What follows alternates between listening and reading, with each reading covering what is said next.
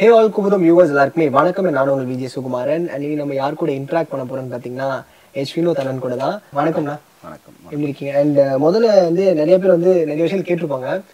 இந்த ஒரு விஷயம் டீகோட் பண்றது வந்து ஃபேன்ஸுக்கு ரொம்ப பிடிச்சமான விஷயம். துணிவு ட்ரெய்லரை பார்த்த உடனே இவர் வந்து பேங்காக்ல இருக்காரு, மகாதா 2 அப்படிலாம் சொல்றாங்க. ஆனா ஒருத்தர் மட்டுமே ரொம்ப வித்தியாசமா ஒன்று டீகோட் பண்ணியிருந்தாரு. அதாவது ட்ரெய்லரோட டைட்டில் கார்டு போடும்போது வந்து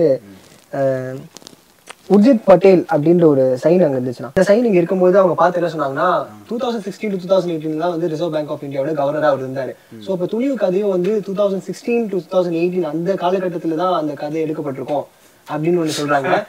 அதே மாதிரி வந்துட்டு 2016 தான் டிமானிட்டேஷன் வந்துச்சுன்னா சோ ஒருவேளை வந்து மங்காத்தா 2011 முடிஞ்சது 2016 இருக்க அந்த பணத்தை அவர் என்ன பண்ண தெரியாது டிமானிட்டேஷன் ஆயிடுச்சு. அதான் டிமானிட்டேஷன் ஆயிடுச்சு. அந்த பணத்தெல்லாம் அஜித் என்ன பண்றாருன்னா இந்த மாதிரி ஒரு பேங்க்ல போட்டு மொத்தத்தையும் எடுத்துடலாம் அப்படின்றதுக்காக தான் வந்திருக்காரு. உங்களை யோசிக்கலையே நானு.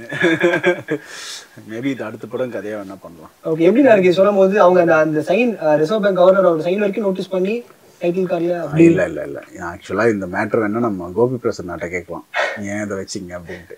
கதைக்கும் அதுக்கும் சம்பந்தம் இல்லை. அண்ட் ஆடியன்ஸ் கிட்ட நான் வந்து நான் கேட்டேன், இன்டராக்ட் பண்ணேன். ஃபேன்ஸ் கிட்ட யாராவது ஒரு 3 கொஸ்டின் கேட்க முடியுமா எக்ஸ்பிளஸ் சார்ட்னா அவங்க வந்து ஒரு வீடியோ ஃபார்மேட்ல அமைச்சிருக்காங்க. அவங்க கேட்குற கேள்விக்கு நீங்க பதில் சொன்னா அவங்க ரொம்ப நல்லா இருக்கும்ண்ணா. என்னோட பேர் யோகி. ஆக்சுவலி என்னோட கொஸ்டின் என்னன்னா, இப்போ ஒரு டேரக்டராக அவங்களுக்கு வந்து ஆடியன்ஸோட எக்ஸ்பெக்டேஷன் இதுதான் இருக்கும், இப்படி தான் இருக்குன்னு ஒரு ரெஜிஸ்டர் ஒரு விஷயம் இருக்கும்ல. அது வந்து உங்களுக்கு வலிமைக்கு முன்னாடி ஒரு எக்ஸ்பெக்டேஷன் இருந்திருக்கும், வலிமைக்கு அப்புறம் வந்து என்னடா இப்படிலாம் கேட்குறீங்க, என்னடா நீங்கள் என்னடா எடிட்டிங் பற்றிலாம் பேசுகிறீங்க, என்னடா இதெல்லாம் நீங்கள் எவ்வளோ தூரம் பேசுகிறீங்க, அந்த மாதிரி உங்களுக்கு தோணியிருக்கா சார்? ஸோ அந்த மாதிரி இப்போ வந்து ஆடியன்ஸை வந்து நீங்கள் எப்படி சார் டிசைட் பண்ணியிருக்கீங்க? இவங்கன்னா ஆடியன்ஸ்லாம் இப்படித்தான், ஆடியன்ஸ் வந்து இதெல்லாம் எதிர்பார்க்குறாங்க, அஜித் சாரோட ஃபேன்ஸ்லாம் இதெல்லாம் எதிர்பார்க்குறாங்க அப்படின்னு ஒரு சில விஷயங்கள் இருக்குல்ல சார். ஸோ அதை பற்றி சொல்லுங்களேன். அதான் இப்போ இதெல்லாம் ரொம்ப யோசிக்க முடியாது, ஏன்னா நிறைய பேருடைய ஒவ்வொருத்தரும் ஒவ்வொரு விதமாக யோசிப்பாங்கல்ல. ஸோ அது நிறைய எனக்கு ஒரே மைண்டு தானே இருக்கு. ஸோ நான் என்ன யோசிக்கிறேன்னா, பொதுவாக என்ன புரிஞ்சுக்கிறேன்னா, ஓவராலாக எது சொன்னாலும் சுவாரஸ்யமா எங்கேஜிங்காக சொல்லணும். அது மிஸ் ஆகும்போது அவங்களுக்கு பிரச்சனையா மாறுது. ஸோ அதனால துணிவுல வந்து சுவாரஸ்யமா எங்கேஜிங்காக சொல்ல ட்ரை பண்ணியிருக்கோம். Okay sir. அண்ட் நிறைய நீங்க சொன்ன மாதிரி வந்து மைன்யூட் ஷார்ட்ஸ், அந்த ஜம்பா இருக்கட்டும், அந்த எடிட்டிங், அந்த டெக்னிக்கலா ரொம்ப வந்து ஆடியன்ஸ் நோட் பண்றாங்க அப்படின்ற மாதிரி. இப்போ நான் சொல்ற டைட்டில் கார்டில் அந்த கவர்னரோட சைன் அது மாதிரி ரொம்ப இப்போ என்னன்னா, சம்டைம்ஸ் வந்து தப்பு நடந்துரும். ஆனா சில டைம்ஸ் என்னன்னா, இப்போ சென்சார்ல சில விஷயம் தூக்க சொல்லுவாங்க, அதனால ஜெம்ஸ் அவாய்ட் பண்ண முடியாது. சில சமயம் படம் ஃபைனலாக வரும்போது ப்ரொடக்ஷன் சில விஷயத்த தூக்க சொல்லுவாங்கன்னா லென்த்துக்காக அதுக்காக இதுக்காகன்னு தூக்குவோம். அப்போ நம்ம ரசிச்சு சில விஷயம் பண்ணியிருப்போம்ல, அதெல்லாம் தூக்க வேண்டியிருக்கும். ஸோ லென்த்துக்காக இது இடையில சில ஷார்ட்ஸை உருவோம். அந்த மாதிரி வந்து தவிர்க்க முடியாமையும் சில விஷயங்கள் நடக்கும். அப்புறம் டெக்னிக்கல் இது இருக்குல்ல, நம்ம ஒரு காப்பியெல்லாம் பார்த்து முடிச்சிருவோம், ஃபைனலாக கியூப்ல இதுவாகி போகும்போது சில ஷார்ட்ஸ் தப்பாக ரெண்டராகி போயிடும், அது நம்மளால் பார்க்கவே முடியாது. ஸோ அதனால டெக்னாலஜிக்கலாக நம்மளால சரி பண்ணவே முடியாத ஃபால்ஸும் இருக்குது அதில். எப்பயாவது சில சமயம் நம்ம வந்து, ஏன்னா இன்னைக்கு படத்தை திரும்ப பார்த்து பண்ணுறதுனால அந்த மாதிரி தப்பெல்லாம் அவாய்ட் பண்ண தான் ட்ரை பண்ணுறோம், அது இல்லாமல் தான் இருக்க ட்ரை பண்ணுறோம். சம்டைம்ஸ் அது நடந்துருது. ஓகேண்ணா. நீ துணிவு வந்து எவ்வளோ வாட்டி பார்த்துருப்பீங்களா? ஒரு கவுண்ட் இருக்குங்களா? இல்லை நான் கம்மியாக தான் பார்த்துருப்பேன். மேபி எடிட்டர்ஸ், இந்த படத்தில் ஸ்ரீனிவாசன்ற ஒரு எடிட் பார்த்துக்கிட்டாரு, அவரு நிறைய ஹண்ட்ரட்ஸ் ஆஃப் டைம்ஸ் பார்த்துருப்பாரு. ஓகே. அண்ட் இன்னொரு ஒரு question. Hi sir, I am Gautham. Sir, என் கொஸ்டின் என்னென்னா, இப்போது ஒரு பெரிய ஆக்டர்ஸோட ஒர்க் பண்ணுறப்போ ஓரளவுக்கு ப்ரெஷர் இருக்கும். ஸோ நீங்கள் வந்து பார்த்தீங்கன்னா அஜித் சாரோட ஒரு ஹேட்ரிக் காம்போ கொடுத்துருக்கீங்க. ஸோ இங்கேயும் உங்களுக்கு ஓரளவுக்கு ப்ரெஷர் இருந்திருக்கும், ரொம்பவே இருந்திருக்கும். ஸோ இந்த ப்ரெஷரை வந்து நீங்கள் எப்படி ஹேண்டில் பண்ணீங்க சார்? அது கொஞ்சம் சொல்ல முடியும். அதான் இந்த ப்ரெஷர் ஹேண்டில்ன்றது என்ன, ஹார்ட் ஒர்க் பண்ணி தான் சரி. கண்டிப்பாக ஒரு பெரிய ஹீரோ படம் பண்ணும்போது எல்லாருக்குமே அந்த ப்ரெஷர் இருக்கும். நான் சொல்றது இப்போதான் கேரியர் ஸ்டார்ட் பண்ற ஆளுக்கு அது அதிகமாக இருக்கும். நிறைய படம் நிறைய வெற்றி தோல்விகளை பார்த்தவங்களுக்கு அது கொஞ்சம் கம்மியா இருக்கும். மேபி வந்து இப்போதான் கேரியர் பிகின் பண்றவங்களுக்கு அது பயங்கர ப்ரெஷராக தான் இருக்கும். ஸோ அப்போ ஒவ்வொரு வேலையும் செய்யும் போது நம்ம எல்லாத்தையுமே கவனப்பள்ளி எடுத்துக்கணும். அந்த எல்லாத்தையும்னா அந்த ஸ்கிரிப்ட், இந்த நம்ம ஒரு சீன் எழுதியிருக்கோம், சுவாரஸ்யமா இருக்குன்னு எழுதியிருக்கோம், அது கரெக்டாக வரணும். தப்பு நடந்தா இன்னைக்கு கேள்வி கேட்கறதுக்கான ஆட்கள் அதிகமா இருக்காங்க. ஸோ அப்படின்ற ப்ரெஷர் வந்து ஒவ்வொரு நாளும் இருக்கும். அது நம்ம ஒர்க்கை பெட்டர் பண்ண தான் செய்யுது. ஸோ சில சமயம் அந்த ப்ரெஷர் ஜாஸ்தி ஆகிடும் போது, அந்த எக்ஸ்பெக்டேஷன் ஜாஸ்தி ஆகிடும் போது பிரச்சனையாக மாறிடுது அந்த படத்துக்கு. ஸோ முடிஞ்ச வரைக்கும் இன்னைக்கு வந்து அதை இன்டர்வியூஸ் வழியாக ப்ரொமோஷன்ஸ் வழியா இதுதான் படம் அப்படின்னு சொல்ல ட்ரை பண்றோம். அந்த ப்ரெஷரை வந்து கம்மி பண்ணிக்க ட்ரை பண்றோம். ஸோ நாங்கள் துணிவில் அதை கரெக்டாக பண்ணியிருக்கோம்னு நினைக்கிறேன். ஓகேண்ணா. அண்ட் நீங்க ஒரு ரீசெண்ட் இன்டர்வியூல ஒன்று சொல்லியிருப்பீங்க, அதாவது வந்துட்டு அப்பா அம்மா காசை தாண்டி நம்மளோட ட்ரீம் அச்சீவ் பண்றதுக்கு நம்மளோட பைசா வச்சு நம்ம மூவ் பண்ணாதான் அந்த ட்ரீமை கொஞ்சமாச்சும் அச்சீவ் பண்ண முடியும், அந்த டிஸ்டன்ஸ் கம்மியாகும் அப்படின்ற மாதிரி. ஸோ அதை பார்க்கும்போது கண்டிப்பா நீங்க அதை ட்ரை பண்ணனால தான் இந்த அளவுக்கு அந்த வேர்ட்ஸ் வந்திருக்கு. ஸோ இது ட்ரை பண்றதுன்னு இல்லை. இப்போ முன்னாடி ஒன்று இருந்தது இல்லை, நம்ம வேலைக்கு போற வரைக்கும் வீட்டில் இருப்போம், வீட்டில் சாப்பிடுவோம், அது வந்து மாறிடணும்னு நினைக்கிறேன் நான். பிகாஸ் இன்னைக்கு நிறைய வேலைகள், நிறைய ஆட்கள் தேவைப்படுறாங்க. நம்ம வெளி ஸ்டேட்டுகள்லேருந்து நிறைய ஆட்களை கொண்டு வரோம். ஸோ அப்படி வெளியே ஸ்டேட்லேருந்து ஆட்களை கொண்டு வரும்போது அதோடைய கான்சிக்வன்சஸ் வந்து பெருசு.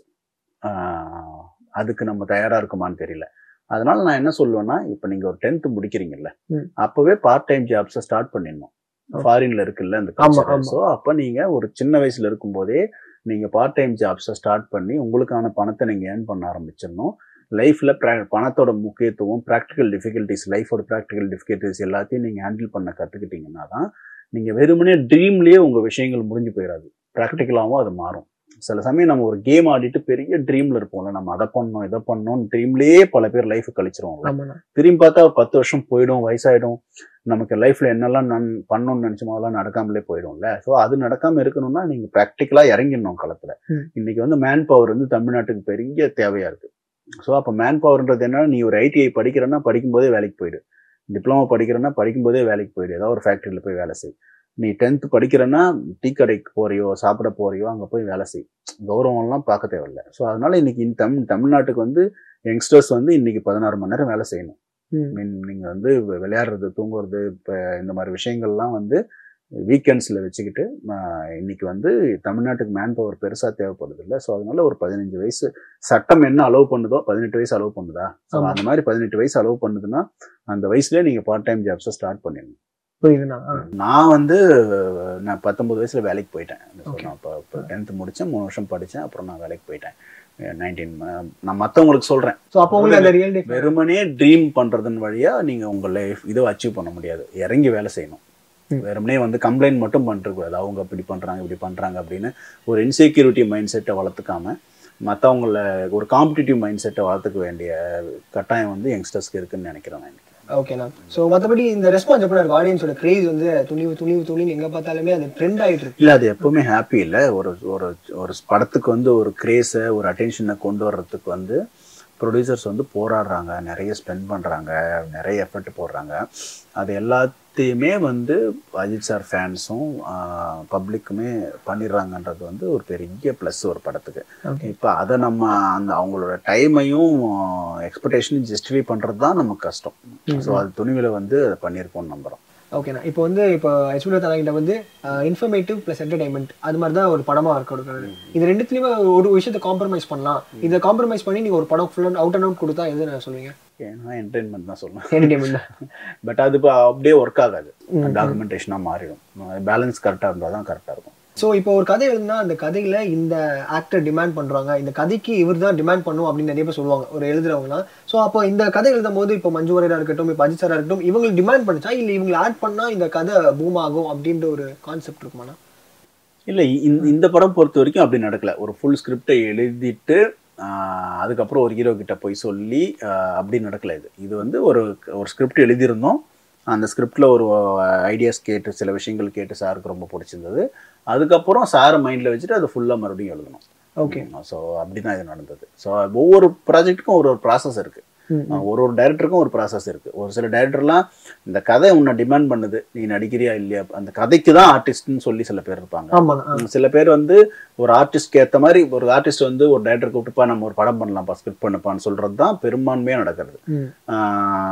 அந்த டேரக்டரை கமிட் பண்ணிட்டு ஒரு ஏதாவது நல்லதாக பண்ணுவோம் அப்படின்னு சொல்லி அதுக்கு அவங்களுக்கு ஏற்ற மாதிரி பண்ணுவாங்க. இது பொறுத்த வரைக்கும் ஏற்கனவே ஒரு ஸ்கிரிப்ட் எழுதப்பட்டு அது வந்து அஜித் சார் கிட்ட சொல்லி ஓகே ஆன பிறகு மறுபடியும் ஃபுல்லாக வந்து அஜித் சார் மைண்டில் வச்சுட்டு ரீரைட் பண்ணப்பட்டு. ஓகே. அண்ட் நாங்கள் இன்னொன்று கேள்விப்பட்டேன்னா நீங்கள் யூடியூப் நிறைய பார்ப்பீங்க. யூடியூப்ல இருக்க நிறையா வளர்ந்து வரும், அதாவது யாராவது பூம் ஆறாங்களா இல்லை அந்த டைம் ட்ரெண்டாக இருக்கவங்களாம் ரொம்ப பிடிச்சி அவங்க ட்ரை பண்ணலாம், அவங்க நம்ம படத்தில் கேஷ் பண்ணலாம் அப்படின்னு கேஜிஎஃப் விக்கியா இருக்கட்டும் அண்ட் ஜிபி முத்து, அவர் டான்சர் ரமேஷ், இவங்க எல்லாருமே படத்தில் கேஷ் பண்ணிட்டீங்கன்னா. ஸோ இந்த கதையில் என்னன்னா அவங்கெல்லாம் ரொம்ப மைக்ரோ கேமியோஸ் மாதிரி குட்டி குட்டியாக வராங்க. புரியுது. அந்த ஆட்கள் வந்து டக்குன்னு போயிடுவாங்க வந்துட்டு. ஸோ அப்போ நம்ம என்ன பண்ணணும்னா கொஞ்சம் ஃபெமிலியரான முகங்கள் தேவையில்ல. புரியுது. ஸோ அப்போ அந்த மாதிரி குட்டி குட்டியாக வர்ற இடத்துக்கெல்லாம் ஃபெமிலியரான ஃபேஸஸ் யூஸ் பண்ணியிருக்கோம். ஓகே. அண்ட் இப்போ லொகேஷன் தான் பாக்குறது வந்து உங்களுக்கு வந்து ஒரு படத்துல வந்து ரொம்ப நடந்தே போவீங்க அப்படின்னு நிறைய சொல்லியிருக்காங்க. ஸோ ஒரு விஷயம் நான் கேள்விப்பட்டேன், அதாவது சதுரங்க வேட்டையில் அப்போ வந்து மனோபாலா சார் உங்களுக்கு கால் பண்ணும்போது நீங்க சொன்னீங்க அது மாதிரி வந்து இல்லை சார் நடந்து போயிட்டு இருக்கேன் இந்த இடத்துல இந்த இடத்துக்கு லொகேஷன் பார்க்க தான் போயிருக்கேன் அப்படின்ற மாதிரி சொன்னீங்களா? இல்ல அதெல்லாம் உண்மை இல்லை. அது உண்மை இல்லையா? நடந்து ஒரு கோயிலுக்கு போனேன், பட் அது அதெல்லாம் சும்மா கட்டுக்கதைகள் தான். நடந்து ஏன் போனோம் தான், கார் இருக்கு, சைக்கிள் இருக்கு, பைக் இருக்கு, அதெல்லாம் கட்டு. ரியல் லொகேஷன்ல ஷூட் பண்றது கஷ்டம். நாங்க ரியல் ஆல்மோஸ்ட் ரியலா தான் செட் பண்ணிருக்காரு மிலன் சார். வந்து ஒரு ரியல் செட் எப்படி இருக்குமோ, ரியலா ஒரு ஹெரிட்டேஜ் பில்டிங் எப்படி இருக்குமோ அப்படிதான் பண்ணியிருக்காரு. ரியல்லா என்னென்ன மெட்டீரியல் யூஸ் பண்ணுவாங்களோ அதை தான் யூஸ் பண்ணியிருக்காரு.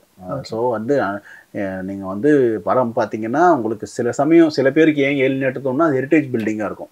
அவங்க டே டு டே லைஃப்ல அந்த பில்டிங்ஸை பார்த்துருக்க மாட்டாங்க. ஸோ நாங்கள் சென்னையோட ஹெரிட்டேஜ் பில்டிங்ஸ் எல்லாம் எடுத்து அதை ஒரு ஸ்ட்ரீட்குள்ளே செட் பண்ணி ஒரு சென்னை மாதிரியான தோற்றம் கொடுக்குற ஒரு ரோடை செட் பண்ணியிருக்கோம். ஓகேண்ணா. அண்ட் சுப்ரீம் சுந்தர் சார் நாங்கள் இன்டர்வியூ பண்ணும்போது அவர் சொன்னார் ஒரு 13 டேக்ஸ் எடுத்தாரு, ஒரு ரேம் ஷாட் சுற்றி ஒரு 360 டிகிரி அப்படிங்கிற மாதிரி அவ்வளோ கஷ்டப்பட்டு மெனக்கெட்டெல்லாம் பண்ணாங்க. பட் சோஷியல் மீடியாவில் இருக்கட்டும் இவர் பதிலாக இவர் பண்ணியிருக்காரு, இவர் அது இல்லவே இல்லைப்பா அப்படின்ற மாதிரி நிறைய சொன்னாங்க. பட் நீங்கள் ஸ்பாட்ல இருந்தீங்க, பட் நீங்கள் வந்து அவர்கிட்ட ரெக்வஸ்ட் பண்ணாலுமே ஒரு 3 போதும் விட்டுலாம் அப்படின்னு சொன்னாலுமே அவர் ட்ரை பண்ணாரு. ஆனால் மக்கள் வந்து அதை புரிஞ்சிக்காம நிறைய ஹேட் ஸ்பெட் பண்ணுறாங்க. அதை பற்றி உங்களோட கருத்து என்ன சார்? அது வந்து பார்ட் ஆஃப் லைஃப் தானே. சக்ஸஸோடவே அதோட என்ன சொல்ற துணை பொருட்கள் மாதிரி அதெல்லாம் அது அப்படியே கலந்து போயிட வேண்டியதுதான். ஓகே, லாஸ்ட் அந்த ஒரே ஒரு வீடியோ நான். ஹாய் அச்சுனா சார், என்னோட பேர் மோகிதிசை. ஸோ என்னோட கேள்வி என்னென்னா, சினிமாவில் ஜெயிக்கணும் சாதிக்கணும்ன்ற ஆசைப்படுற பசங்க நிறைய பேர் இருக்காங்க. ஆனால் அவங்க எந்த பாதையை தேர்ந்தெடுக்கிறது, அவங்க கோலை எப்படி அச்சீவ் பண்ணுறது என்ற விஷயங்கள் தெரியாமல் இருக்காங்க. அந்த மாதிரி ஆஸ்பைரிங் ஃபிலிம் மேக்கர்ஸ்க்கு நீங்கள் சொல்லணும்னு நினைக்கிற ஒரு சில டிப்ஸ் இல்லைனா ஒரு சில அட்வைஸ் என்னவா சார் இருக்கும்? ஒன்றும் இல்லை, சிம்பிளாக வந்து உங்கள் கனவுக்கும் ரியாலிட்டிக்கும் ஒரு டிஸ்டன்ஸ் இருக்கும். நீங்கள் வந்து ஒரு ரியாலிட்டிக்கு க்ளோஸாக உங்கள் ட்ரீம் இருந்ததுன்னா உங்களுக்கு ப்ராசஸ் ஈஸி. ஸோ ரியாலிட்டிக்கு அதாவது அங்கே ஒரு அந்த ப்ரொஃபஷனில் ஒரு ரியாலிட்டி இருக்கும்ல, அதுக்கு ரொம்ப தூரமாக உங்கள் ட்ரீம் இருந்ததுன்னா நீங்கள் அதை குறைக்க ட்ரை பண்ணணும். நான் சொல்கிறது உங்களுடைய எபிலிட்டிஸ் ஆகட்டும், அல்லது உங்களுக்கு சினிமா பற்றின ப்ராக்டிக்கல் நாலேஜஸ் அந்த விஷயமா இருக்கட்டும், அது எல்லாத்தையும் அதிகப்படுத்தி அந்த தூரத்தை குறைச்சிங்கன்னா அதை போய் அச்சீவ் பண்ணலாம். And thank you so மச்ண்ணா.